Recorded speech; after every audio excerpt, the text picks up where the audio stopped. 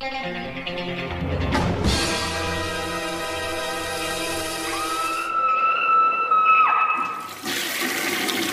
guys, what's up? It is week 96. I have some reviews for you and maybe a dual, joint review. I wanted to talk about a couple things. Jesse Diaz brought up on the Sister Street Fighter review from last week that the UK version is cut, but are censored. And William West commented underneath and explained what happened. I guess there's a scene, I don't remember it in particular, where there's a naked child. And they zoom in on the UK version because the scene is important to plot, but they didn't want to show it for obvious reasons. They zoom in on the other side of the screen, but the US version is uncensored. I didn't notice that scene, so if that really matters to you, I'll go for the US version. Also, I don't even know if I should bring this up because it's such a stupid moment. When you get in arguments with people online in like Facebook groups, it's like, why do you do it? It's like you hit this immature level and you make a fool out of yourself. But somebody posted that they thought the scene from Cannibal Holocaust was inspired by the scene. The scene from Platoon was inspired by the scene in Cannibal Holocaust, and I agreed. I thought it was too, and I know that Oliver Stone was in Vietnam. I understand that that stuff was based off a true massacre, but the way it's filmed, the lead up and everything like that, I just felt that it was. So I basically argued with this guy, and he accused me of, because I said that Oliver Stone possibly embellished what happened, not necessarily what happened, embellished his own personal, experience to make that movie, not embellishing Vietnam. And I was accused of, Vietnam didn't happen and stuff like that. It was just nonsense. And the point is, I just felt that it was kind of weird that no one would accept the possibility of a famous director being inspired by a less famous director previously. And it's just weird that someone would get so irritated, just refuse to believe it. Okay, it's an opinion on both parts. We know Ruggiero Deodato says it happened, which doesn't mean it happened, but who's to say that Oliver Stone didn't see it and didn't subconsciously or consciously take from that movie? We don't know. And to act like you do because Oliver Stone says something and he was there doesn't mean anything. That's how I feel. But hey, it's impossible to really prove unless Oliver Stone and Ruggiero Deodato sit down together and have a conversation and everybody sees it, And therefore, they could still both be lying. But it's just a weird subject, and it's always embarrassing when you look back and you go, why was I even caring about this? Why was I arguing with a stranger? But it's funny that sometimes every once in a while, you get something up your ass and you have to start arguing, and it's just, or you say something stupid, or they say something stupid, and it just goes on and on and on. It's just a silly thing. But I guess let's hop into the reviews. The first one I am reviewing or covering today is Invasion of the Flesh, or the Blood Hunters. Sorry, Blood Farmers. I get all these titles confused from Severn Films. I'd never seen this. This one is from the early 70s. I was mixing up the title, I think, with Invasion of the Flesh Hunters, which is AK Cannibal Apocalypse, which is one of my favorites. Okay, but Invasion of the Blood Farmers. Here we go. I remember there's a Code Red DVD of this, which I never got a chance to watch. This is a 1972 movie. This is a schlock fest, to be honest. If you guys haven't seen this kind of stuff, it feels like a 60s movie. It feels like a Herschel Gordon Lewis style movie, and I actually think it was kind of inspired by that. We have these aliens, they're a cult. They were supposed to be aliens. They're a cult that comes down, but they start to harvest blood, and they are affecting people in a certain way, and they become kind of rabid. It is really silly and weird, and the acting is some of the worst I've ever seen in these kind of movies. It's atrociously bad. People looking at the cameras, people just basically reading their lines off a cue card, and it's one of these movies that spends scenes on science, all bullshit science, and that drives me nuts. It's like, if you have bullshit science, don't waste your time explaining your bullshit science. Just say, well, this mechanism does this, and it makes this happen. It's like, okay, I'm good enough. You don't need to go in details because it's all nonsense bullshit. And they do that so much in these schlocky movies. And that's the thing about this movie is it's a 70s movie, but it is such a bad 60s movie feeling. And I don't like those. I'm not into the Herschel Gordon Lewis movies or anything like that. And it is really like a Herschel Gordon Lewis movie. It looks great though. I can't believe Severn Films remastered this thing. It looks gorgeous. The woods scenes and all that kind of stuff looks great. Sounds good. There's a couple scenes that kind of dip in quality. I imagine that's print damage or from a different print. The movie itself, like I said, I'm not particularly a fan of it, and it's a crowd pleaser. Some people will watch it and laugh with their friends. Watching this by yourself, you'll want to, die.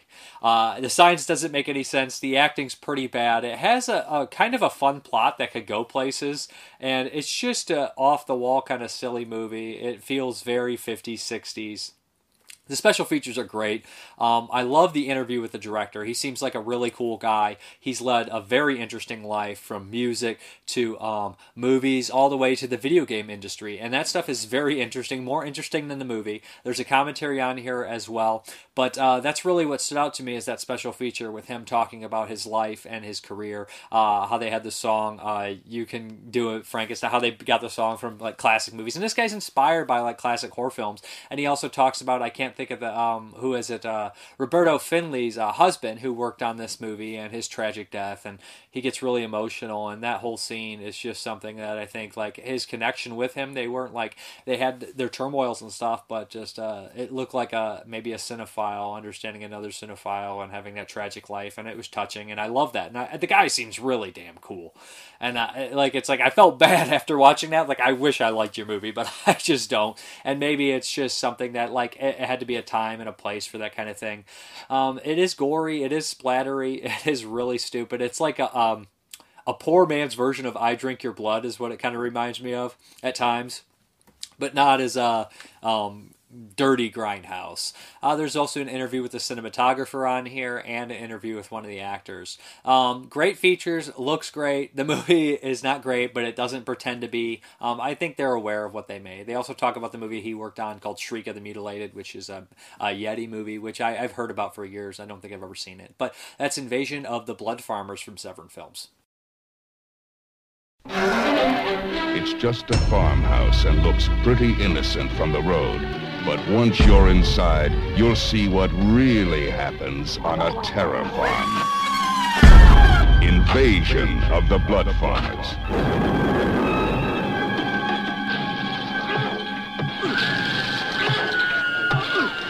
Coming in the dead of night, coming to plant the living and harvest the dead. She looks exactly like the lady presently on my right, Tippy. Making movies is fun. Seeing your picture on the screen is fun. Many times I said, "Can we do that again?" And they said, "No, it's great, it's great, it's great." Seems to me there were about 3 of us on the whole crew. Invasion of the Blood Farmers. More raw terror, more stomach-turning shock than you can take. Therefore, we warn you. Don't eat before you see Invasion of the Blood Farmers.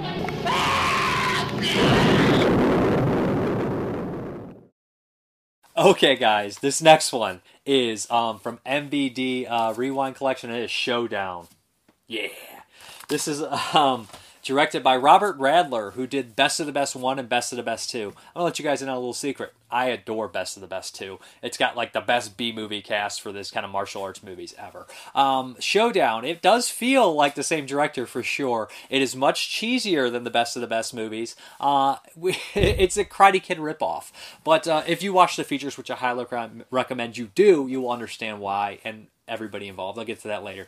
But Showdown follows the story of a new kid in a school, and he starts to make eyes at, it's actually, who's the actress? Is it, oh geez, she's in tons of stuff. She's in Dodgeball. I can't think of her name off the top of my head. But this has got to be Christine Taylor. It's got to be one of her first roles. She's also in The Craft, I believe, as the bully.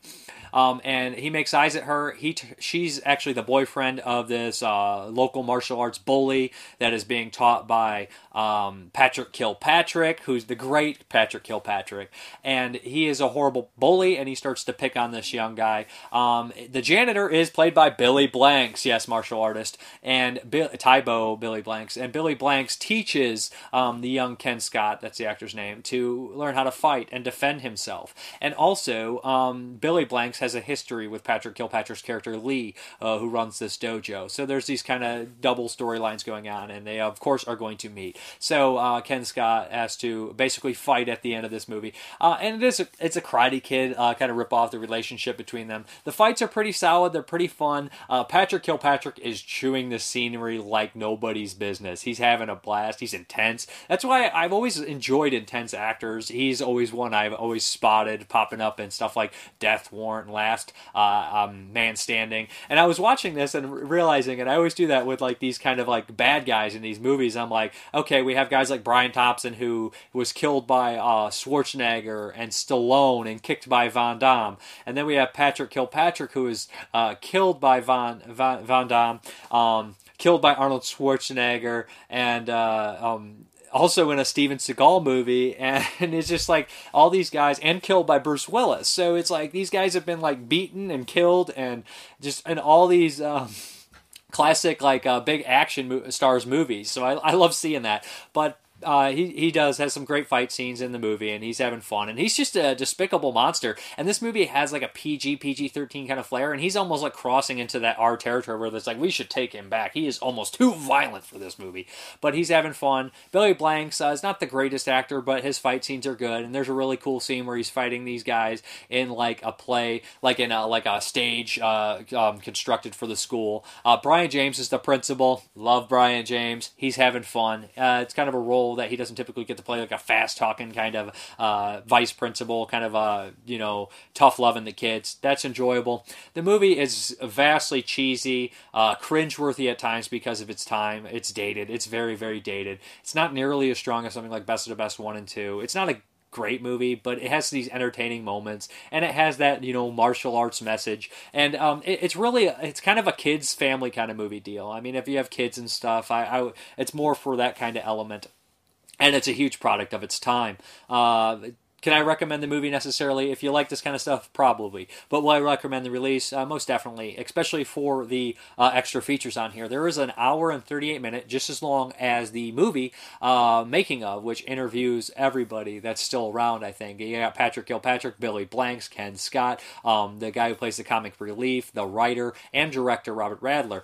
That's really interesting to see because they get into, how the movie was made, and they get in deep on the movie and the meeting and everything and how they went about acting and developing their characters and where the script came from. And the writer's like, hey, I got the script, I got the idea. Well, they sent me the idea, and it was a Karate Kid ripoff, so I had to work all these things around. So it's like you're watching this and you're understanding that everybody involved with this movie put 110% into it, and it's really only the way its shortcomings are really coming at the script, not even the script, the original story given to the writer, and the budget. It's just like, and the time they had to make it. And you're like, oh, it's really just the best they could do with what they had. And you kind of have to respect that. Love always seeing a lot of these people talk about and Ken Scott is really funny, and Patrick Kilpatrick's a no bullshit guy. So it's great seeing that. And everybody's kind of like a no bullshit guy or funny. They're all likable, and it's good interviews. There's also an additional interview with the choreographing stuff, like the fight stuff, and that's really cool. That's pretty long. It's like 45 minutes long. And then there's with Robert Radler as well, and I believe someone else. But it's a nice release. If you like the movie, then it's a most definite pickup. If you're not familiar with it and you like martial arts movie, maybe give it a shot. It's a nice release of an okay martial arts movie. But that's Showdown. From the director of Best of the Best and Best of the Best 2, Showdown. There's a place in this town where kids learn the wrong things. A place where they keep a vicious secret. A place controlled by people who profit from pain. It's a town where the kids provide the thrill of blood money. When you're a new kid in this town, you better make your first shot your best shot, because you may not get another. Hi there, Kenneth. Around here, you learn the rules fast. The blonde, Julie, just forget about her. She's trouble. What? Her boyfriend is Godzilla. Who's this guy think he is? Give it to her. You're messing with my woman. And leave the boy alone. If you fail again, you will be lucky if I decide to let you live. You ain't replacing nobody, kitty boy. Got that? You gotta learn to protect yourself, and I'm gonna teach you.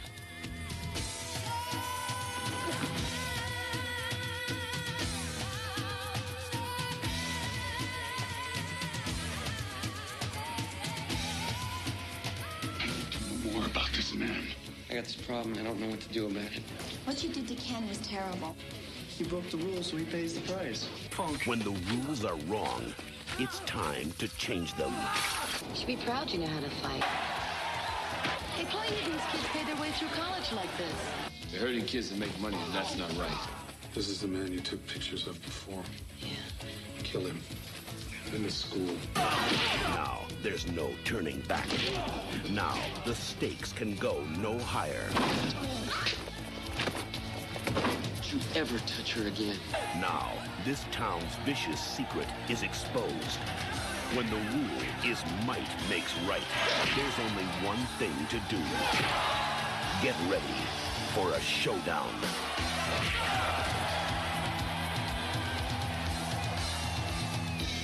Okay, guys, I'm wondering if I'm one of the only fans of this movie, but it is from Mill Creek Entertainment. It's a TV movie made in the late 90s, and it is The Odyssey, with the character, Odysseus' story. You guys know this is based on the epic poem by Homer, The Odyssey, about the Greek hero Odysseus, who's trying to make his way back to his family after the war in Troy, from the Iliad. So this movie is like 3 hours long. It is a TV movie. I must admit, I did see it in school when I was young, and I always had a soft spot for it. I always thought it was pretty good. We have Armin Asante from Judge Dredd, among things, starring as Odysseus. And I gotta say, the casting's really good. He does the part well, and I love the story. If you guys don't know the story, he goes to fight in the Battle of Troy, and he's there for 10 years, and on his way home, he sings in pride about, I did this, I'm a man, we defeated them, and I didn't need any help of the gods. And Poseidon basically curses him and says, you're not going to get home now for a very long time. And him and his men get stranded for like an additional 10 years and have to go through all these series of adventures and mishaps, including, a Cyclops who's one of Poseidon's sons. And that's a great scene. And all sorts of things. They run into sea monsters and gods. And there's a great cast all along the way. Vanessa Williams is in here. Who else pops up? Eric Roberts. I love Eric Roberts playing a sleazebag. He's perfect. There's some other people. Christopher Lee, a really good scene in Hades he's in. And there's other people, Isabella Rossellini. But I love Armin Asante's.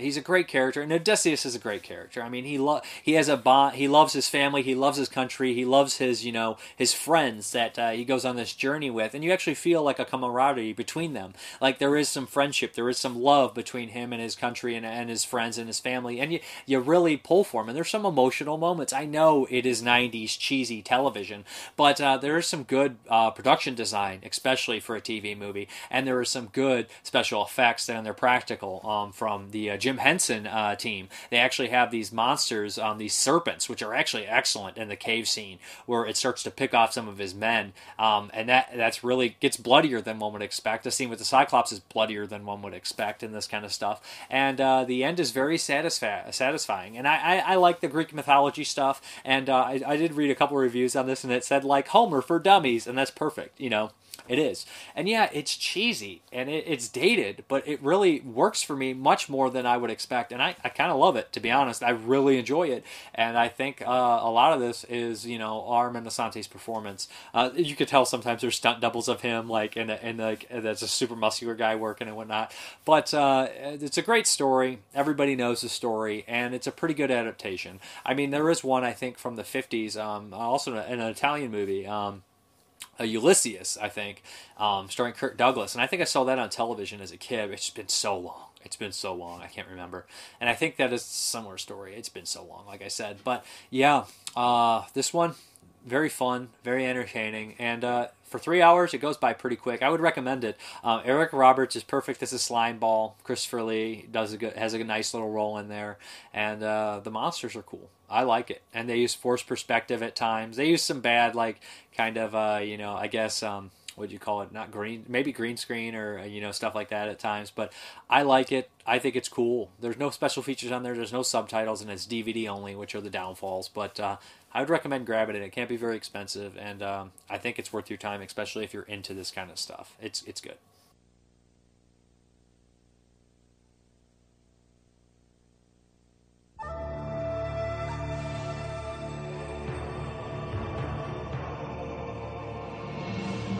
Hallmark Entertainment presents Who are you? I am Odysseus. The greatest adventure of all time.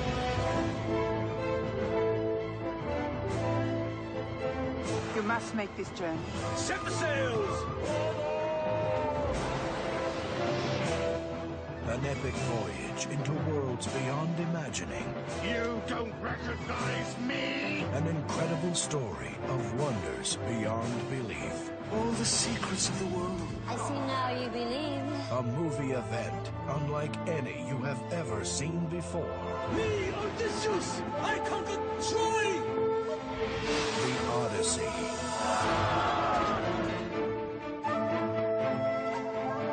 A classic adventure. Delightful, larger than life. A feast for the eyes.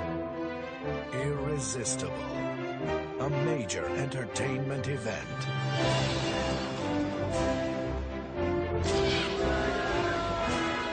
Armand Assante, Greta Scacchi, Geraldine Chaplin, Bernadette Peters, Eric Roberts, Isabella Rossellini, and Vanessa Williams. Your destiny is to become immortal, to have your name on the lips of endless generations.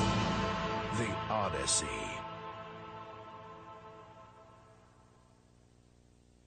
Okay, the next one I don't have a copy of. It's a cult movie. I watched it on YouTube. You can watch it on YouTube for free. And it is The Six String Samurai. This is a post-apocalyptic movie. This is a bizarre movie. I remember one of my friends liked it when we were in high school, and she never got me to watch it. But this is The Six String Samurai. And this is, I don't even know how to explain this. It's a very 90s, late 90s movie. It has the feel that Tarantino or Robert Rodriguez farted on it. Not to be an insult exactly, but it has that feel. It takes place, it would be the 50s, and we had nuclear war with Russia, and it turned America into a wasteland, a post-apocalyptic wasteland. So we have this kind of Western samurai setting of the lead character walking through this wasteland, which would have been 50s, and Elvis has died, and everybody's trying to make it to Las Vegas to become the new king, take over Elvis's spot, and the lead is a guitar playing a samurai sword welding guy, and just a weird plot. He ends up picking up this kid, helping him out, and they have this relationship, a shaky relationship, the tough guy with the kid he doesn't want to take care of, but he kind of forms a bond with him. It also feels like The Warriors because we have these different kind of styles of bad guys walking around. The first 10 minutes of this movie, I was like, I don't know if I can take this. I hate it. I hate where its tone and style. I just can't get into it. And I'm not really fond of the acting. I think the acting's a little weird. The fighting's pretty solid, pretty fun. Unfortunately, it doesn't have the 70s like splatter that a samurai movie would have in a lot of them. There's no blood with the samurai sword. Kind of a letdown. The characters are wild and weird, and there's some ADR going on a couple of them, which you're just like, stop it, that's bad. But yeah, it's just a unique super movie, a weird movie, and Death is also in it. He's also killing all the rock and rollers trying to make it to Las Vegas because he's the king. That whole element adds this weird fantasy level to it that feels like he's like Skeletor in the Wild West. But I feel that you have to watch it to get it, and it's going to either be for you and you'll be okay with it, or you won't like it at all. I don't think I've ever seen a movie quite like it, and I don't think I'll ever see a movie quite like it, to be honest. It's Six String Samurai. I think it's worth checking out. This is kind of a quickie review. It feels like those inspired Tarantino Rodriguez movies from the 90s, but completely different, and it mixes these aesthetics and styles and not themes, but genres that really you don't think could ever be mixed, like post-apocalyptic, okay, and then Western, you're like, that could go together, and Samurai and Western go together, obviously, but then it's like add in that 50s turn and everything, and like this weird, zany kind of comedy element, and you're just like, this is bonkers. This is completely bonkers. But that's all I really have to say about that one. Super weird. And you can watch it on YouTube for free. In 1957, the bomb dropped. The last bastion of freedom became a place called Las Vegas. And Elvis was crowned king. Now, his only heir has died. And Vegas needs a new king.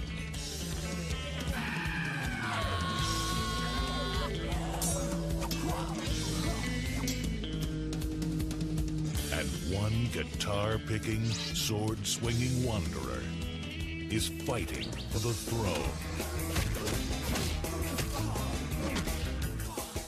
and one lone orphan is along for the ride.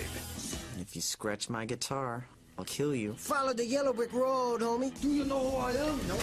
You know, we don't get too many new guys around here.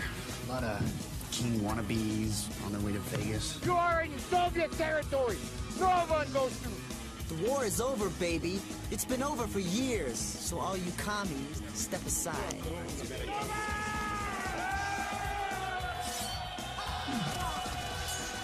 Neither armies nor bowlers. Nice tuxedo. Nice tuxedo to die in. Nor death himself.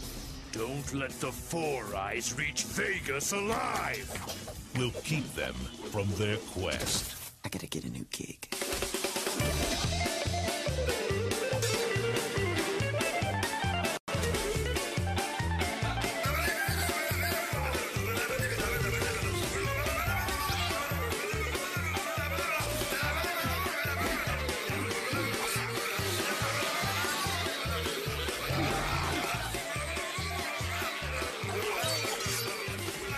Don't touch my guitar, man.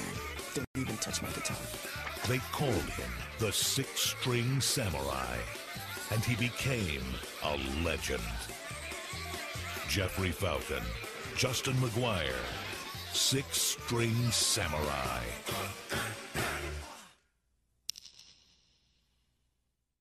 Okay, guys, this next one is bringing back a segment I haven't done in a while. It is Bronson's Back. Wait a minute. That ain't Charles Bronson. Robert Kovacs. Who the hell is Robert Kovacs? Okay, guys, this is Death Kiss. Yeah. Apparently, this Rene Perez director makes these movies with this guy who looks like Charlie Bronson. This is essentially a remake of Death Wish, at least in the title, Death Kiss. It has some actors that you might recognize, Richard Tyson, Daniel Baldwin. But we have the plot of this vigilante who goes around killing drug dealers and gang members in a violent way. And he starts this relationship with this mother and her crippled daughter, giving them money. You know something happened right away. You can guess. You can patch it together. Daniel Baldwin is this disc jockey, kind of political analyst that's always on air bitching about the crime in America and whatnot. Daniel Baldwin turns in the best performance in the movie, surprisingly. I'm not saying he's a bad actor, but he gives a good performance. He's just seems the most realistic, and it just delivers his lines well. I was happy. I was surprised with Daniel Baldwin in this one, because, a low-budget movie, some of these actors will come in and be like, yeah, whatever. But he does a good job, good performance.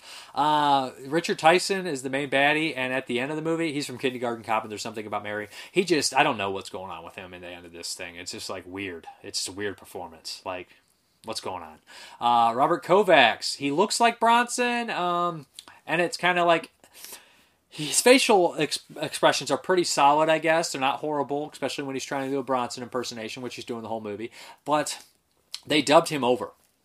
And I don't know why, and I don't understand why. You stole the plot of Death Wish. You stole the look of the lead actor in it and his style, the way he dresses, everything about the damn movie. And you even stole the gimmick from the remake about the disc jockey and talking about the crime happening. But then you decide to ADR him over with a guy who's not doing a Bronson impersonation. Bronson's not the hardest actor to impersonate, to be honest. And I don't understand. Is that where you drew the line? Is that where maybe the people going to sue you drew the line? I don't know, but it's a terrible mistake and it's a huge mishap. You should have just gave him the Bronson voice, because the voice they give him is terrible.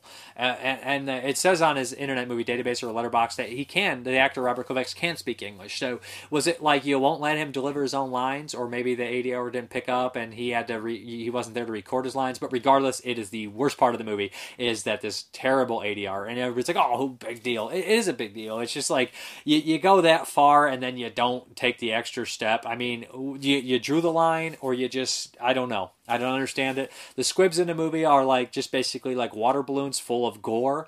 I like it. It works. It's fun. I wish they would do that in other movies. I don't mind it. There are some funny one-liners, but they're kind of destroyed by the terrible ADR voice that's like, yes, that's great. It's like, go fuck your voice, man. That's terrible. I don't know what's going on. Is it supposed to be a comedy? Is it supposed to be like Toxic Avenger? Like, hey, Mom, it's me, Melvin. But it's just not. I don't know if it's funny. It's not funny, and it's not good. Don't understand it. there's some like unintentional funny moments, like I said, and that kind of stuff could be, but it gets old. All the bad guys in the movie, a lot of them are like just like bodybuilding biker guys. So like in the action scenes, like they're moving like and running, and I don't know whether it's filmed or it's just like they're not very fast. Like they are like strong looking and everything, but like there's like they can't move like right and quick. And it's one thing about the old school actors that a lot of them would do their own stunts, like a Burt Lancaster or a Burt Reynolds or even a Charlie Bronson. They were very athletic. And I'm not saying Robert Kovacs isn't, because I don't really know.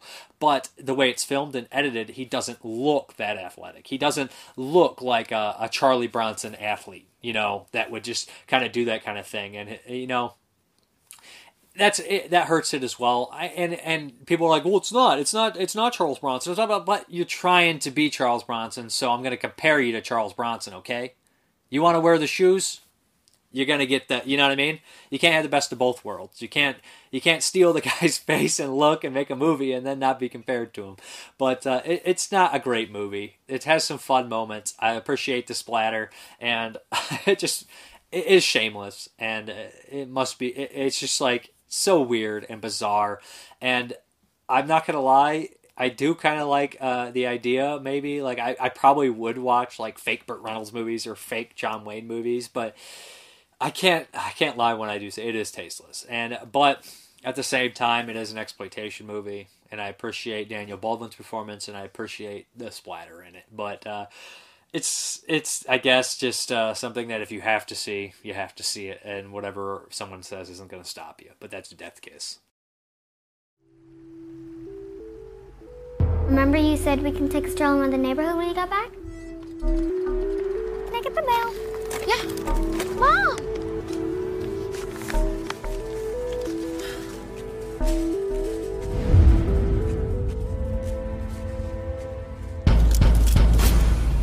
An eye for an eye isn't just revenge. It helps prevent future crimes. What if there was a champion for the innocent? Someone to deliver the kiss of death to the scumbags out there. You're the man who's been sending me this money.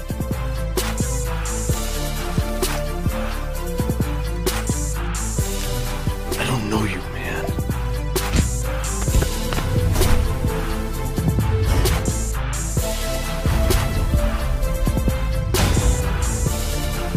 I still don't know your name.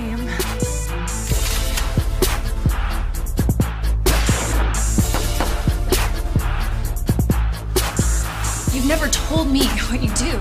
If you know what I do, you'll never want to see me again.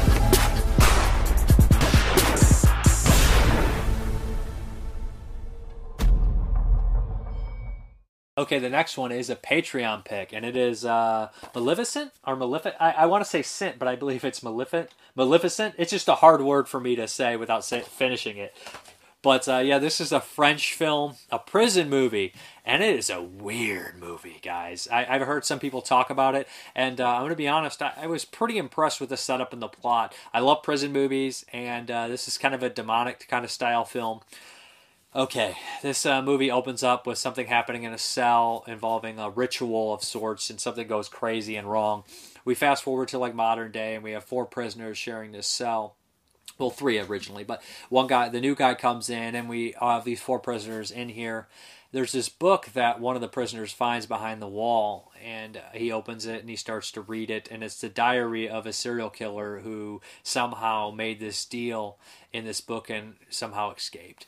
The lead guy is in prison for something involving business fraud, and he's having troubles outside with his wife and his son. He wants to see his son. One of the other characters is a transsexual or trans person, and they're the most interesting character in the movie to me. Probably the best actor too. And I like that the idea that they're like trans, but they're constantly a man like wanting to be a woman, but he's constantly working out in the process, and like just very muscular and the most aggressive and intimidating of the bunch. And he has huge breasts, but he's like masculine but also feminine, and it's just a strange kind of character. And the most kind of endearing character in the movie. One of the other characters, crazy, eats everything he sees, and another one is an old man who snapped at one point and did something horrible, and he is the most mysterious and obviously most untrustworthy of the bunch. But of course, they start to screw around with the rituals, and crazy things happen, including one of the practical effect that's very nasty, including somebody twisting to pieces. And someone else enters the picture that is even more bizarre with a camera, and that's when things get even crazier. But without spoiling too much, it does involve the book. It does involve some nasty things at times, and some typical prison things as well. But the performances and the characters are all solid. They're all interesting, and they make these characters a little bit more two-dimensional than a lot of movies of this type would do. So, their demises are pretty cool as well. At least a couple of them are. But I don't. Without spoiling too much, this movie ends like a Twilight Zone episode. It feels like it could be a Twilight Zone episode if you take out some of the more risque things in it. And I love the ending, and it's just like, oh my god. So like cruel and weird and bizarre, but different. And without giving too much away, I do enjoy the movie. And it's an interesting type of film for sure, and I enjoy it, and I think most people should check it out if you like French films. I believe it's French, it's got to be. And these, I wouldn't call it extreme, but a unique kind of vision and unique horror film involving some things that we have seen before, but kind of mixing two genres that we haven't seen done this way, and having some twists that are set up pretty decently. It's all around, it's a pretty good movie and interesting, and I liked it. So thanks for the Patreon pick.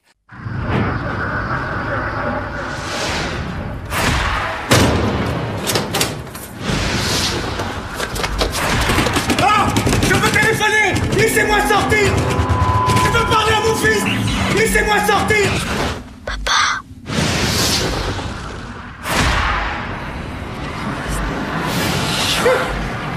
J'ai senti un truc. C'est le journal d'un taulard. Je suis sur le point de comprendre. L'envers s'est évadé de cette cellule. On peut sortir. Comme lui. Nous nous approchons. Le livre nous guide.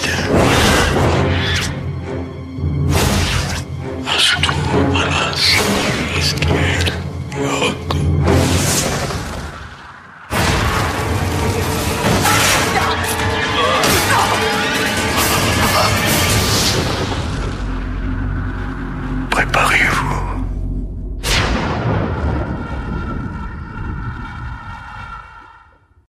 Okay, the next Patreon pick is from my buddy Brandon Salkill, and it is No One Lives. Yes, this is a WWE movie, guys. And I hadn't seen this. I saw it when it came out. I was like, WWE can't make movies. I was a moron. And I probably still am a moron.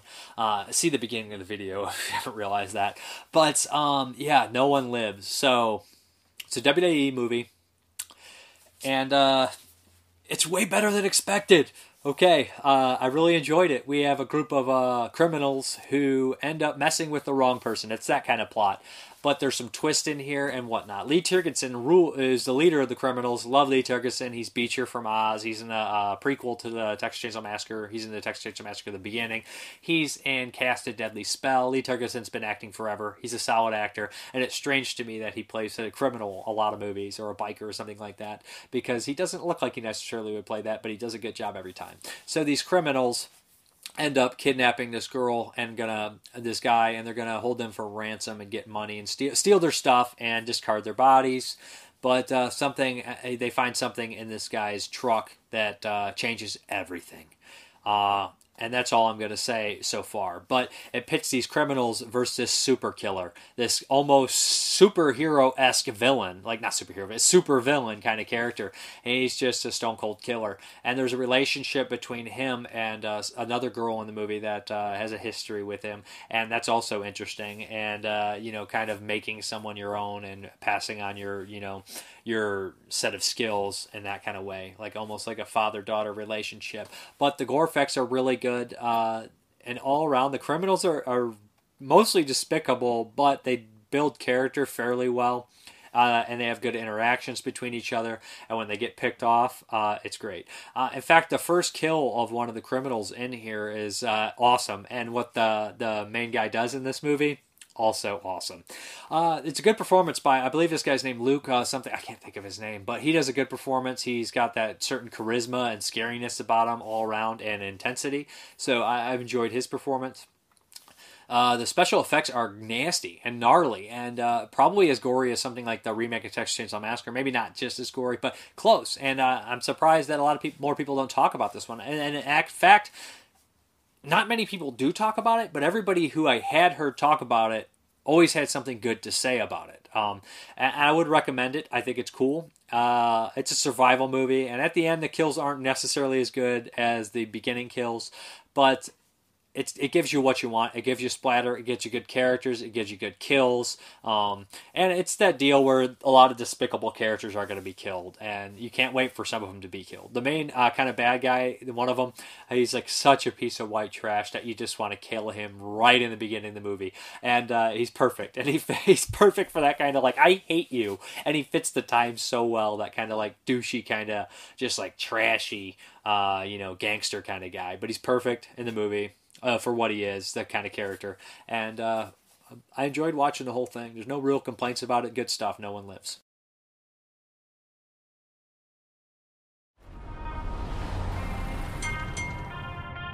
Note to self, do not order the fish. Hey there, I'm Amber. Hey, you guys from around here? Please, we don't want any trouble.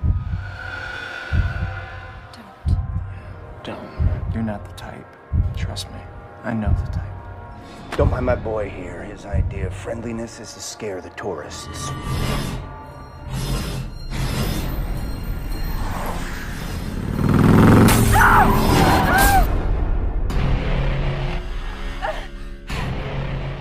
Where are we? Last place on Earth. No! Get away from her.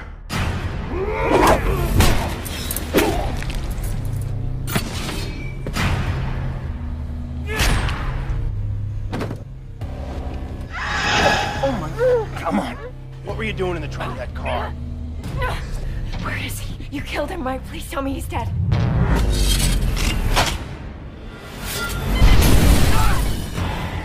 I want this mother dead. He's gonna come and he's gonna kill you all. Come on! Bring it! Do you people have any idea what you're dealing with? What's he doing? He's trapping us.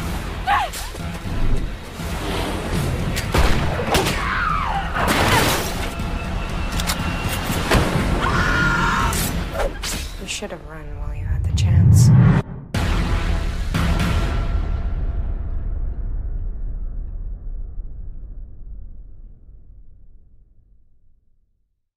Hey guys, we're here to cover a Patreon pick for the 2006, I want to say? Maybe it's 2011. I can't remember. I'm terrible. Movie, The Divide. This was released by Anchor Bay, and it's from the director of Frontiers, the French extreme film. This stars Michael Biehn, one of the Arquettes, and Milio, I can never say his last name. Okay, you hadn't seen this one before either, have you? I saw it when we watched. No, I mean, but before this viewing of it, no. Right? Yeah. This follows the story of a post-apocalyptic kind of deal where there's nukes hitting and everybody's trying to rush down to the basement of this apartment building. So you get like a variety of characters that live in this apartment building. Michael Biehn plays the super. He's kind of an angry, kind of conspiracy theory asshole who has a bunch of stuff. It's a lot like 10 Cloverfield Lane, to be honest. Yeah. I know you weren't too big of a fan of this one. And I must say this, to be honest, I was never a big fan of Frontiers, which the French extreme film. Remember, it had that big French wave of movies come in, and there was Frontiers, Inside, Martyrs, Them, and what was the other big one? Inside? Did I say Inside? Oh, High Tension, of course, was just one that kickstarted it.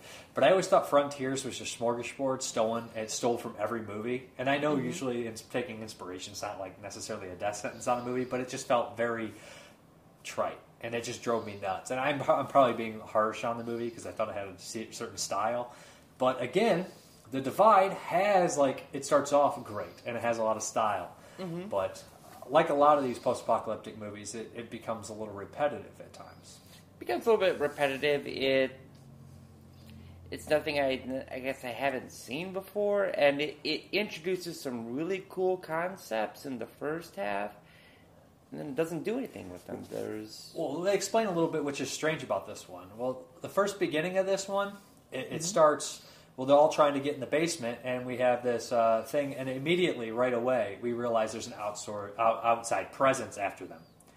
And they go to sneak out. These people come in, actually, in these, like, kind of high-tech suits, and you're thinking, is this some sort of strange invasion? Is there some sort of, like, disease going around? Right. You're not really necessarily 100% sure what's happening here. And apparently Suzu wants in this review. But after that, it kind of leaves that all alone, and it turns into the second half of the movie, which is almost a 2-hour movie, into a character study between all these characters, which I have no problem with, but it's weird that they introduce this element to it and then completely leave it be. Right. They introduce this outside element. You never know what exactly happened with, like, the actual, like, nuclear explosion to begin with. Well, it opens with it, but you don't know who set it off. And there's this segment where, like, one of the characters, like, they take one of the radioactive suits, and he's going to go outside because they take a little girl that was in the shelter with them. And so he goes outside, and it's like, oh, everything is, like, the door to, like, where they're hiding in is, like, contained within, like, a tunnel, like a tent tunnel. And he goes and he's, like, in, like, a secret lab and, like, it's all action-packed. Yeah, and I'm thinking, like, when I'm watching this, I'm like, oh, this is going to be awesome. They're, like they're going to, like, all put on these suits, and they're going to, like, I'll go explore this, you know, whatever society or people or aliens, a different country, and, you know, it's going to be fun, and, you know, there's going to be a shoot-'em-up. Nah, he just ran back inside, and then they were just kind of like sitting and pouting for another 2 hours. And you paid for a movie with guns. I didn't pay for this. I didn't even finish it. No, stop that. But I'm just saying, I don't mind not knowing. Mm-hmm. I like not knowing everything. That's not really the problem.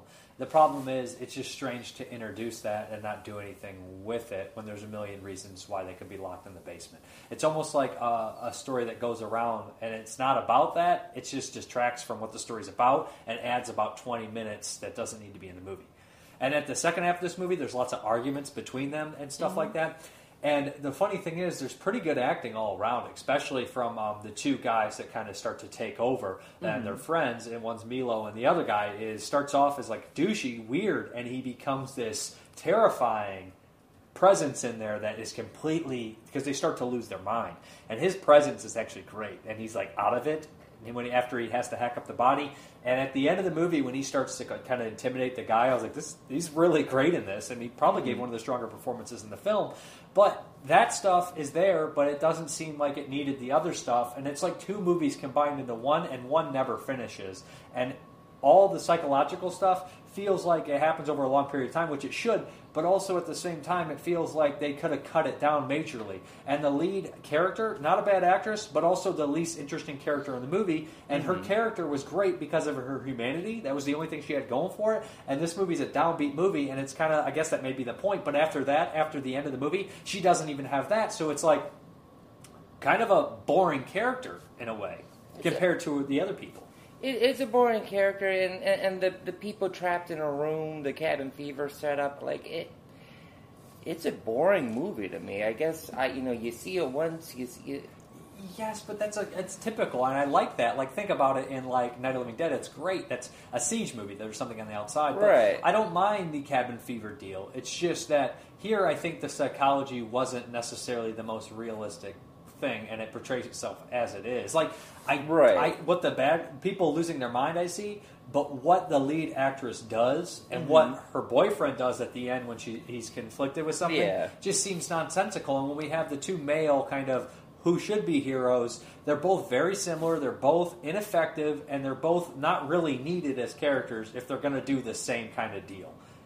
They're almost the same character, and they like try to cancel each other out at one point. And it's just like, why are they both here? They're the same character, they're both useless, and they just kind of add in an element. I know why they're there. They're there just for that one scene, and it's just not worth the that scene's not worth it. It should have been a science fiction. Let's get these guys to drop the bomb movie instead. It was. I do like it. The boring parts of Dawn of the Dead. There's no boring parts of Dawn of the Dead. I do think that there is some great performances, and I actually do like the movie. And I think that Michael Biehn is really the strongest point of the movie, and the movie actually takes a nosedive when he's tied up. Hey, absolutely. Because you're like, and that's a thing from the character. She's not that intelligent. Like, she should have done something a long time ago. Mm-hmm. And Michael Biehn is a great actor. He brings that intensity, and he is an asshole, but he's kind of right in a way, even if he is kind of bad. And I would say right when they tie up Michael Biehn, it's pretty much when the movie that's when it is like, oh, this is what we're doing now. And I think that's when I checked out. Because, like, it happens like pretty far into the movie. And I'm like, okay, so... And maybe I'm being wrong. Maybe the psychology is better than I'm giving it. It's not even the psychology that happens to the characters. It's how the main actress reacts to it, which bothers me. Like, I think, like, she's a better character. She should be a better character than that. She should take it into her hands before it gets that bad. Because she's always keeping the wits about her, but she just doesn't do anything. And then at one point they throw this left, like, curve at you, like, about her character. Where, like, remember you find out that one detail about her, I don't want to say it, at the end when her boyfriend's arguing with her and they just throw it out there and you're like, oh, I guess that's just pointless. And I feel like this is the kind of same way, like, I don't want to say this, but a lot of, like, foreign directors, when they come in, like when the language barrier, something's missing in translation when they're making American movies that doesn't necessarily work. Is this a foreign movie? No, it's by a foreign director, though. Oh, okay. Michael Biehn steals the show, and so does the performance by Emilio and his friend. The guy who plays his friend is terrifying and creepy and just completely out there. And I think that they're good. Mm-hmm. And the special effects are good. Yeah. The action's good when it's there. Mm-hmm. I think it's a well-made movie. Anything wrong with it comes from the script. I think the first half of the movie is really good, and then I don't know, I think like that after they tie up Michael Biehn and the movie goes on, I lost interest. I checked out. It was a lot of sitting around feeling sorry for ourselves. Hey, let's all be mean to each other. Oh shit, everything fell apart. I do like, though, at the very end when it gets crazy, even though the character does something that's just like, eye roll when the one guy does the thing. But when Michael Bihn's screaming, I think that they shoot that really in an adrenaline kind of pumping way. And I like when he shows that act of kindness. Because, like, I don't know, sometimes when a horrible situation, when somebody shows an act of kindness, it makes it seem a little bit more realistic at times. I don't know, because this movie's so cruel the whole time, and then it's just like that moment he gives the guy the blanket. I was like, so all around, I did enjoy it. I think it's a well-made movie, and I know that Rebecca McKendry, she does the Shockwaves podcast, she watched it the first time and she really liked it, and then she came back and revisited it, and she was like, So maybe in, like, when it came out originally, it was just more fitting with the time. That could be it. Like, with the whole... That's the wind, because it's crazy outside. But more fitting with the time, and as time progressed, like, it just doesn't hold up. But I still think it's a well-made movie. I just don't think that the script, it can be aggravating. I mean, it looks fine. It looks good. Yeah, I may be one of those guys that's guilty of being annoyed by things characters do that, like, ends in a bad situation. Like Eden Lake. Mm-hmm. Like, everybody likes that movie, but for some reason, like, to me, like, yeah, it's well shot, it's well acted, but the character, it's one of these deals where it says, doesn't humanity suck? Let me show you how humanity really is, and then show you a set of circumstances that are completely nonsensical and throw you in a world with characters that aren't human, to me. Yeah. Like, doesn't humanity suck? Watch these kids who act like actual monsters who aren't human at all. Like, maybe I'm wrong, maybe I'm just being unfairly judgmental about it. But I've always had problems with movies that say, hey, it's a movie, but also we want you to feel like it's real. And you can't have the best of both worlds. Right, and you know, and I've always been like, I'm a person of, like, modern creature comforts. Yeah. Like, when the aliens come, when the bomb drops, vaporize me. Just get me out of there. I'm not fucking rebuilding society. I'm not fighting for my country. No, just... I mean, I'll fight for my country.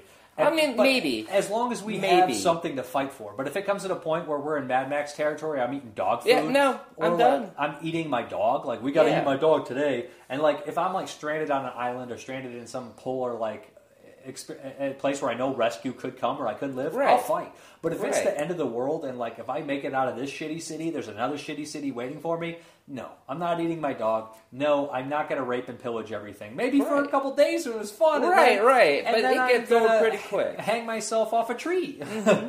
But I didn't mean earlier when I said movies that want to be realistic but then be false at the same. I mean movies that want to be realistic and be a movie at the same time and get away with doing stuff that they say this is real but it's bullshit and then be a movie and say, well, it's a movie. It's like, no, but you say this is serious but it's all bullshit. That drives me nuts. Right. Well, and I think that's where I'm at with this movie. Is like I don't understand like the will of these people, like where it's coming from, because I don't know what happened outside. Yeah. They never inform. Like, well, either do they. And I think that's more like I want to know what happened. Well, that was the movie I wanted to watch. That doesn't matter to me. That is closure doesn't matter in a movie like this. Closure. It's not closure. You don't need closure. It's not closure. It's premise. If your premise is everybody's just in a room and they're shitty to each other versus like, oh, this is a narrative of like this is an actual narrative. This is a story with like a beginning. You know, a middle works up to a climax. Like that's a narrative. Yeah, I understand. You said if we find out what's on the outside, there's a chance of survival and life going on elsewhere, like 28 days later. There's life everywhere. I want to fight. But if it's bad everywhere, it's like, what's the point? What's the point? Why be so cruel to each other when we're going to die anyways? Right. And, and this is what, 2006, you said? 2008? Maybe 2011 it might be, too. Yeah. I can't remember what the world was like back then. I know I was pretty miserable. And now I'm more miserable. But now my misery is justifiable. But pass on this movie. I like it. Pass on. I'd say check it out. But I bet if I get somebody in here who hates it too, and like they start working on me, I might be able to not watch it. Like Ex Machina. Like I was like, oh, that was really well shot and well acted, except for the lead. I really like Oscar Isaacs and everything. And then like. There's a couple things that bother me, and then as I progress, and a lot of people are telling me other things, and I'm like, yeah, that doesn't make sense, or yeah, what's the point of that, or yeah, this feels very typical. It's just well made, and it's trying to act like it's something special. Like I might lose interest. We have to keep it civil for your audience, because I would change your mind in a heartbeat. Exactly. I'm just kidding. All right, we're done. We're done. Yeah. 0 stars. Not even technically a movie. A, it's technically well made. B, you can't give 0 stars. If you start giving 0 stars, it ruins the rating system. There's no such thing as 0 stars. You can't start giving off the rating system, or there's no point of a rating system. Okay, if there was an hour and a half of just a guy like putting a Lego up his ass, would you give it 1 star or 0? Half a star. Half a star. No. 0 stars 0. does not constitute as a film. Michael Biehn is at least worth a star. Michael Biehn, like, circa, 1990, yeah, he's worth half a star. You take that back now. I am not taking anything back. He's a saint. 0 stars. Go watch 28 Days Later. Go watch Dawn of the Dead. Day of the Dead. Oh, yeah, but those zombie movies. Skip the boring parts of Dawn of the Dead, according to Jeremy. There is a good, hour and a half chunk in the middle. You're like, what is this? What is this music? What's this montage? Dawn of the Dead's the best. All right, we're out of here. All right. What do you want?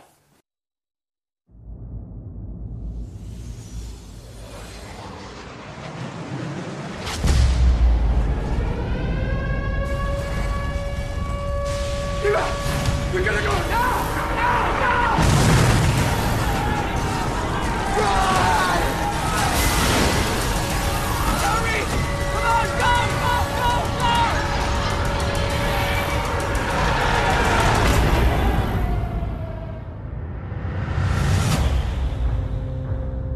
Hello?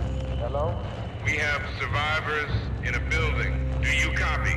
I want to go home. You just have to be patient, okay? And then it'll get better outside. Have you looked at us? We're dying in here. What do you want to do, Josh? I'll bet you're just waiting for one of us to die so you can have all the food that you can eat. What's going on? I'm rationing the supplies. It's not your call. Well, groups break down into self-interest during times of scarcity. Josh! Keep pushing and making. You're gonna see what happens. Help me!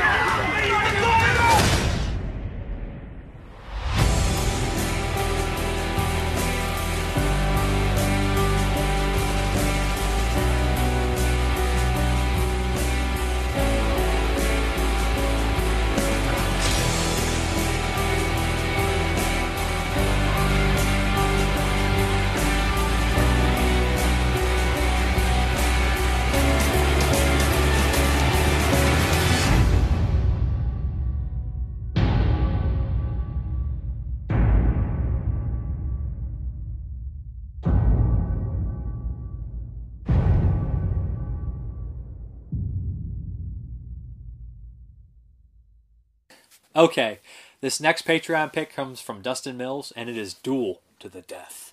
Okay, this is a crazy, weird movie. It is... I don't even know how to get into this one. Dustin pitched it as it's a movie with all the kinds of ninjas you'd want. Regular ninjas, ninja monks, giant ninjas, invisible ninjas, naked ninjas, naked female ninjas. And it was just like, I got to see that. So he was like, all right, that's the one I'm picking for you.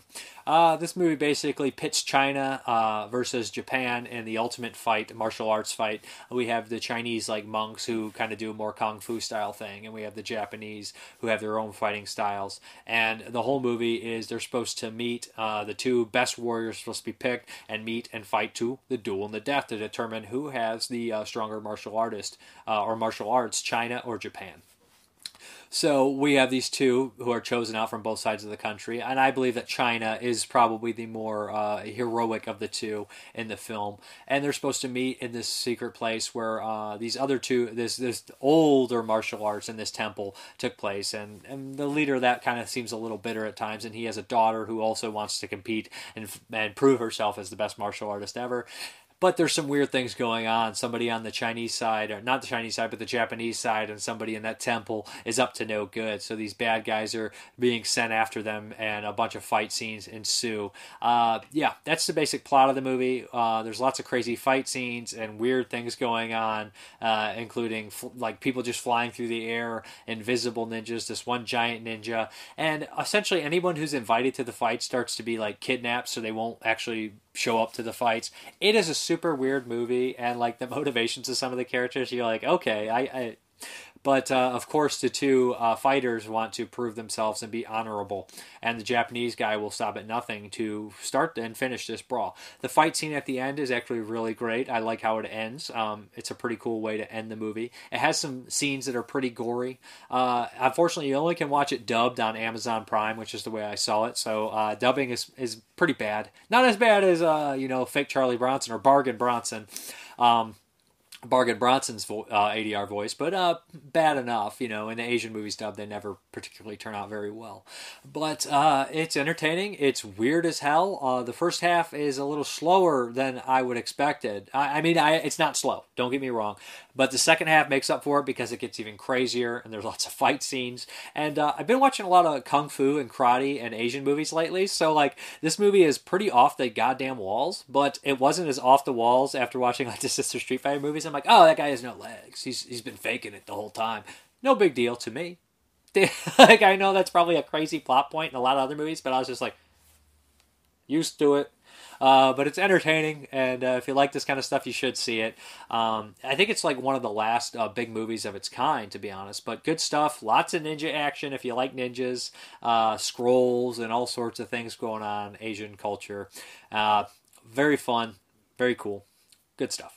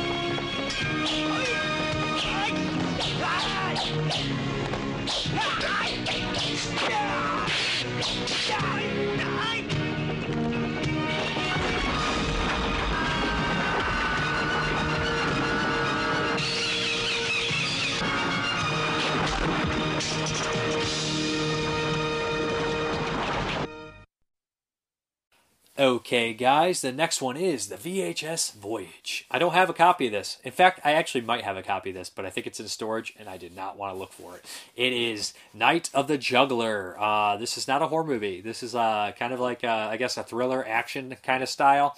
This stars James Brolin, father of Josh Brolin. James Brolin's in The Car and Gas Food Lodging and Westworld. Yeah, James Brolin.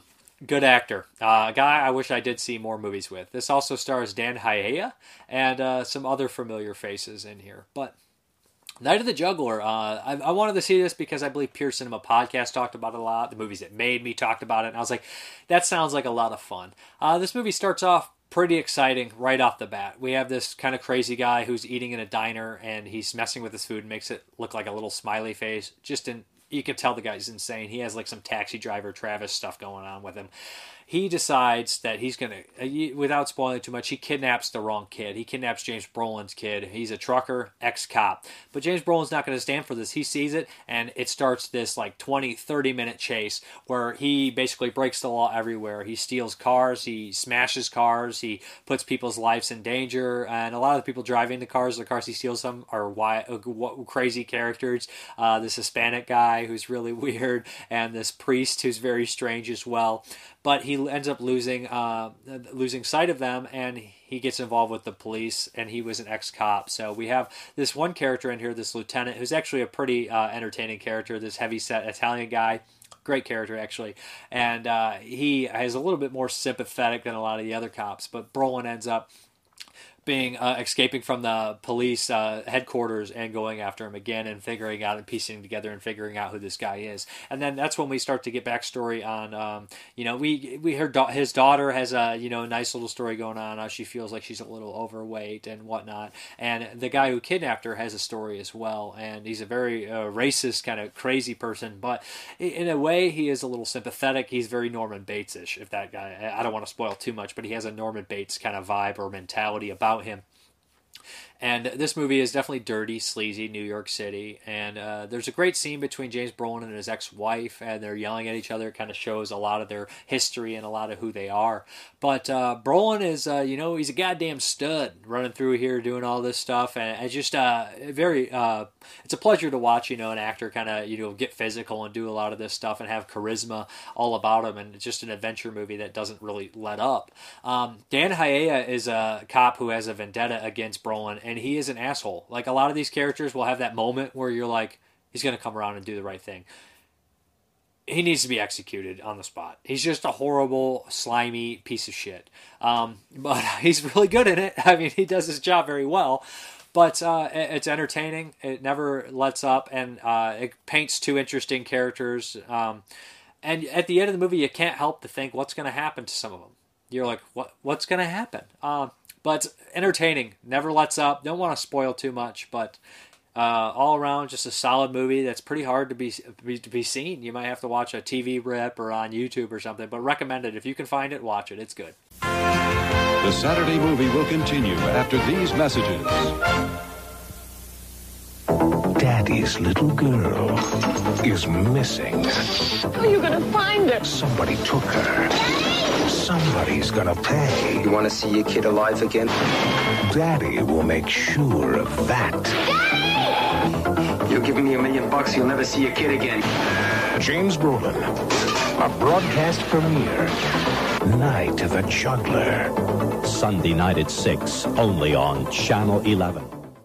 Okay, the next one is the Pick a Movie, and it's Matt Godfrey, and this is November. I'd heard about this one a bit. This is an Estonian horror film from. I've never even seen a movie from that country, and it's one of those deals where I think this is the first one that's probably made it broadly over here that's been talked about, at least in the circle of people I listen to and know. But November.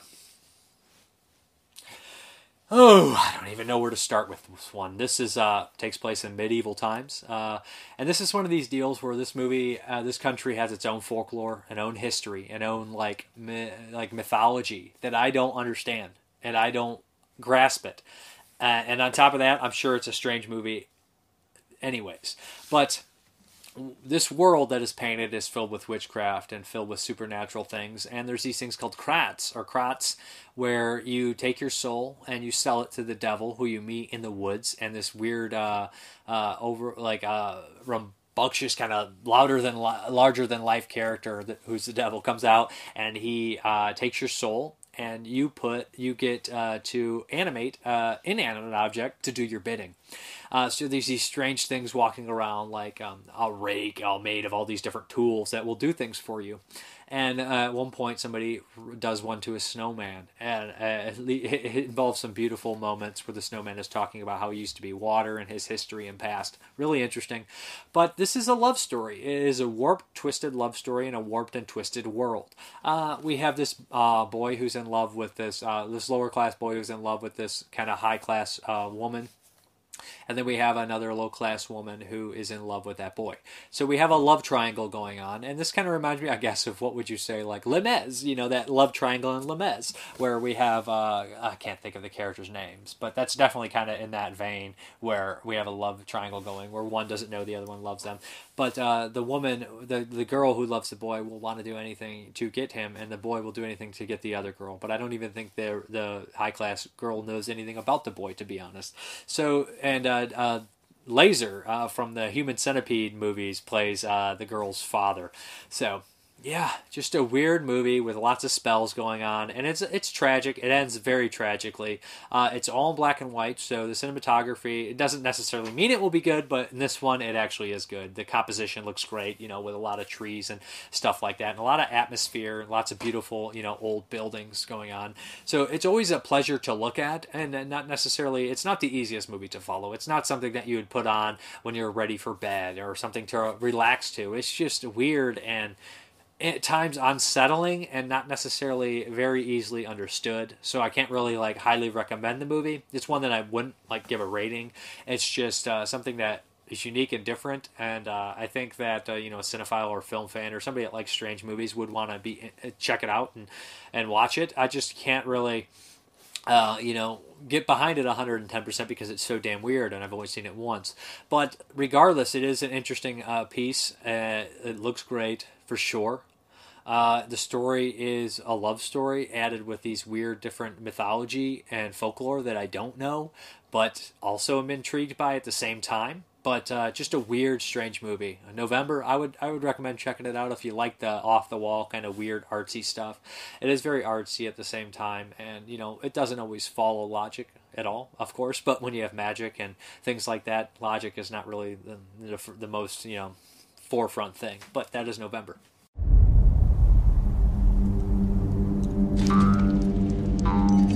Kus on sõrmus? Kadunud.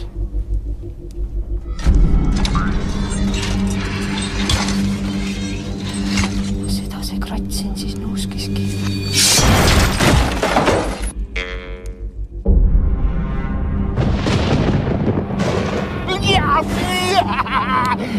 Mis sa tahad? Veri teile, krati hing mulle. Ajage püksid maha ja endale pähe, siis katt mõtleb, et olete kahe persega inimesed ja neid ta ei julge puutuda.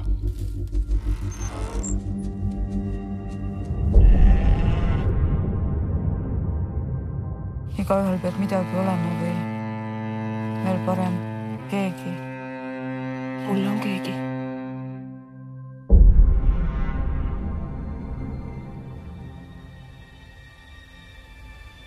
Marmorvalge jume, otse kui sametis tõmmeldud huule. See neiu armastab seda. Issand Jeesus Kristus, Jumala poeg.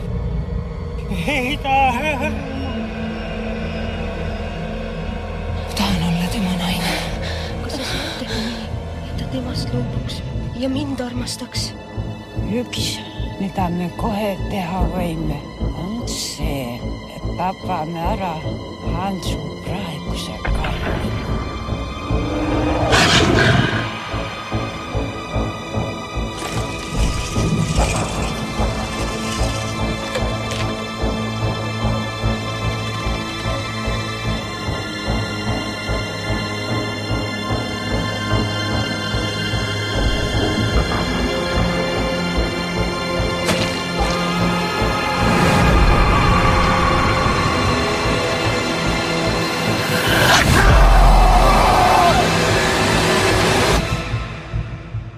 Sinä jalutama minna. Ilm on ju nii ilus. Mis lilli sa vanamut veel novembrikuus korjad? Okay, guys, let's do the pick a movie. Ray Strop, I think, won last week. He hasn't got to me yet, but hopefully he will. Or I'll send him. I'll find him. I'll find you. But who do we got? We have Brian Nielsen. Let me close this up and I'll show it to the camera for proof, because I don't want to be accused of lying. But Brian Nielsen, there you go. Let me know what you want me to watch, and I'll get on it ASAP. I think we're gonna. I guess I'll show you guys. Oh, yeah, I'll show you guys what the Patreon guys are gonna get for next week. I'll draw. Anybody that's donated in the month of March will be entered to win 2 Kino Lorber Westerns. Brand new. The Reason to Live, A Reason to Die, with James Colburn, Bud Spencer, and Telly Savalas as a baddie. Pretty cool movie. Man on a mission kind of movie. Suicide mission. And The Revengers, another kind of man on a mission suicide movie. And this one's got Woody Strode, William Holden, Ernest Borgnine. So yeah, this one's really cool. I really like this one. They're both pretty solid. I think I reviewed them both in the past. I would recommend checking them both out. But that's what the prize will be. I'll draw next week. And if you're interested, Patreon links below. There'll always be prizes every month. You can do a pick a movie. You can do all sorts of things. So just, if you're interested, the link's below. I guess we're going to hop into the questions. All right. Peter England, which horror movies are very important for reviving the genre? Since the 90s, in my opinion, Scream is definitely one of them. And the one I mentioned before. I would definitely say, I don't remember what he mentioned before. I must have missed that part of the question. But Scream, for sure, definitely revived it. But when people say it revived the genre a lot of times, I don't necessarily think it revived the genre in a way that people say that. I think it changed the course of the genre. Like, when stuff like Texas Chainsaw Massacre, Night of the Living Dead, Last House on the Left came out, they changed the course of the genre. They changed the history of what horror would have been. Universal movies to certain movies, like we were a lot of Hammer kind of gothic style movies, and then like those movies came out and American horror films kind of altered. So I would say like Texas Chainsaw, Night of the Living Dead, Last House on the Left, they changed a lot, like kind of that exploitation or harsh kind of films. But Scream definitely changed the genre, and I don't love Scream as much as a lot of people. I understand its importance and I get it, but I understand that it changed the genre, but for me, it changed the genre for worse. Like it revived it. Yeah, it gave like a lot of steam behind it, but the movies that came out afterwards weren't anything I was really interested in. Not to say it. And nowadays, we can thank Scream for probably some movies I really enjoy, but at the initial movies that came out after Scream, I was like, oh, no, not for me. Just don't like floating head movies, but I understand its importance, and nowadays there's movies made every day that are inspired by Scream that I do enjoy, so thank you Scream to a certain extent. But then there's stuff like Hostel and Saw, which had a bunch of movies that were inspired by it, or sometimes like these indie gross like out movies would come out. Like August Underground definitely changed the underground film forever in a lot of ways, but I mean there was movies like that kind of around the same time or before, like snuff films of perversion, snuff perversions, and like Dirty Cop No Donut or Man Bites Dog had that kind of similar plot, but it really didn't like kick into overdrive until after August Underground. Then we had a lot of that kind of stuff going on. But there's also like Hostel and Saw kind of changed, like that people would say torture porn, and nowadays we have stuff like The Witch and It Follows and Hereditary that have this like art kind of horror style to it. They definitely inspired it. Blair Witch kind of changed it. People would say Paranormal Activity because of the found footage aspects, but there's movies that were made years ago that for some reason people watch now, and then they make a bunch of movies after. But and like as far as like the late '60s, early '70s, I would say like stuff like the Night of the Living Dead pretty much changed the American horror film forever. And you think in Italian films, you think Bird with the Crystal Plumage because Giallos. So there's all sorts of movies that change different countries, origins, and whatnot in movies. But yeah. And even like the Japanese ghost stories that came over here, they changed a lot to let Americans making ghost stories again. So there's that. Nick Mua, is there any genre of film you really dislike or even hate? I'm not particularly fond of floating heads movies. Like I said, that's a subgenre, but I just don't care for them. Like Scream's cool. Scream 2 I don't mind. Urban Legend, okay. Faculty Count, I guess that one's okay. But like some of the other ones, it's like no, I just don't want to watch them. I'm not too big into musicals, 50s musicals. I don't know much about them, and I don't know if I could get into them. I'm not anti them or not willing to try them. It's just not something I'm familiar with, and it just doesn't look like it appeals that much to me. But when we take musicals in a modern movie or a goofy, like, and mix it with another genre, like I like Poultry Guys. I like South Park the movie. I like modern musicals. Even that Stage Fright movie I thought was very fun. Why are there so many horror films PG nowadays? PG-13 nowadays. What do you think of this trend? I think it's just because the target audience of who goes to the theater has changed. I mean, I've heard this other times mentioned it. I agree with it. Back in the day, you wanted that R rating. Like, look at the opening of Student Bodies. Student Bodies, and the opening, it's a parody. And they tell us that we can't get an R rating unless there's any explicit violence or explicit language in this movie. So, fuck you. Because they wanted the R rating because that's what was making the money. Now PG-13 makes the money. So that's where they want their rating. The studios want the rating. I'm not saying the filmmakers. So, what do you think of this trend? I think it's kind of, it's all about the dollar, unfortunately. That's just the way it's going to be. It's kind of pointless to complain about it. Should all films have a message or deeper meaning? Why or why not? Not always. Sometimes I think that if a movie consciously has that message and it's beaten over your head 100 times, it gets annoying. Sometimes I think I prefer the subconscious messages. Like people just make a movie from the heart and it's in there. And it's just in there because it's in there, and they don't even necessarily mean it to be in there. But I know Del Toro and Romero puts their stuff in there, and I never feel like it's beating me over the head with it. Sometimes there does need to be a message on certain things, but when that's all they're there for, when that's all they're there to do, I guess, it's just like, I don't know. It doesn't work sometimes. Sometimes when it's too forced, it never works. Or if maybe the filmmaker doesn't get the message themselves and they're trying to force feed it down somebody's throat, it's a delicate way. I don't think every movie needs a message. No. That's why they have popcorn movies and blockbusters, They don't all need a message. And sometimes making fun of everybody who has a message is a good enough message in itself. Answers. This is from last week. The week before I asked what was your favorite subgenre of Italian films. This week I asked a different question, but 80s film fans came in a little late. To answer your question, my favorite Italian subgenre is definitely the jungle cannibal movies. I absolutely love them and wish more were made. Having said that, zombie flicks are a very close second. Zombie, aka Zombie 2 Flesh Eaters, is one of my favorite movies of all time. Definitely in my top 3 and 4. And that's a good top. That movie's great. Getting to the second page of answers for have you ever lost interest in horror movies and why? Derek Bourgeois. The thing that took me out of horror a few years ago was the period when it was nothing but remakes coming out and no original ideas or stories. I could see you there. Jonathan Wilhelm. There was a time a few years back when I just got burnt out on them. The same crap was being released over and over. But this was also the time when you couldn't order movies off Amazon very easily, so the obscure classics were out of my reach. Yeah. Matt Brown. My answer for the question is I shortly fell out of love with horror when Scream came out. Not a fan of meta and found it to have hurt the genre in ways. I like meta, but I completely understand what you mean. Like I like after Scream, like a bunch of people that weren't half as clever were making that stuff. So I could see that. Peekaboo. Question of the week. It actually depends. Some movies have made me feel like I do not care anymore about horror, but there are so many that I haven't had time to watch that my interest is still up there. I have a really soft spot for exorcism or demonic/possessed movies because for a slasher, you just kill the killer. But in any of these subgenres, do you really know that you will end the terror?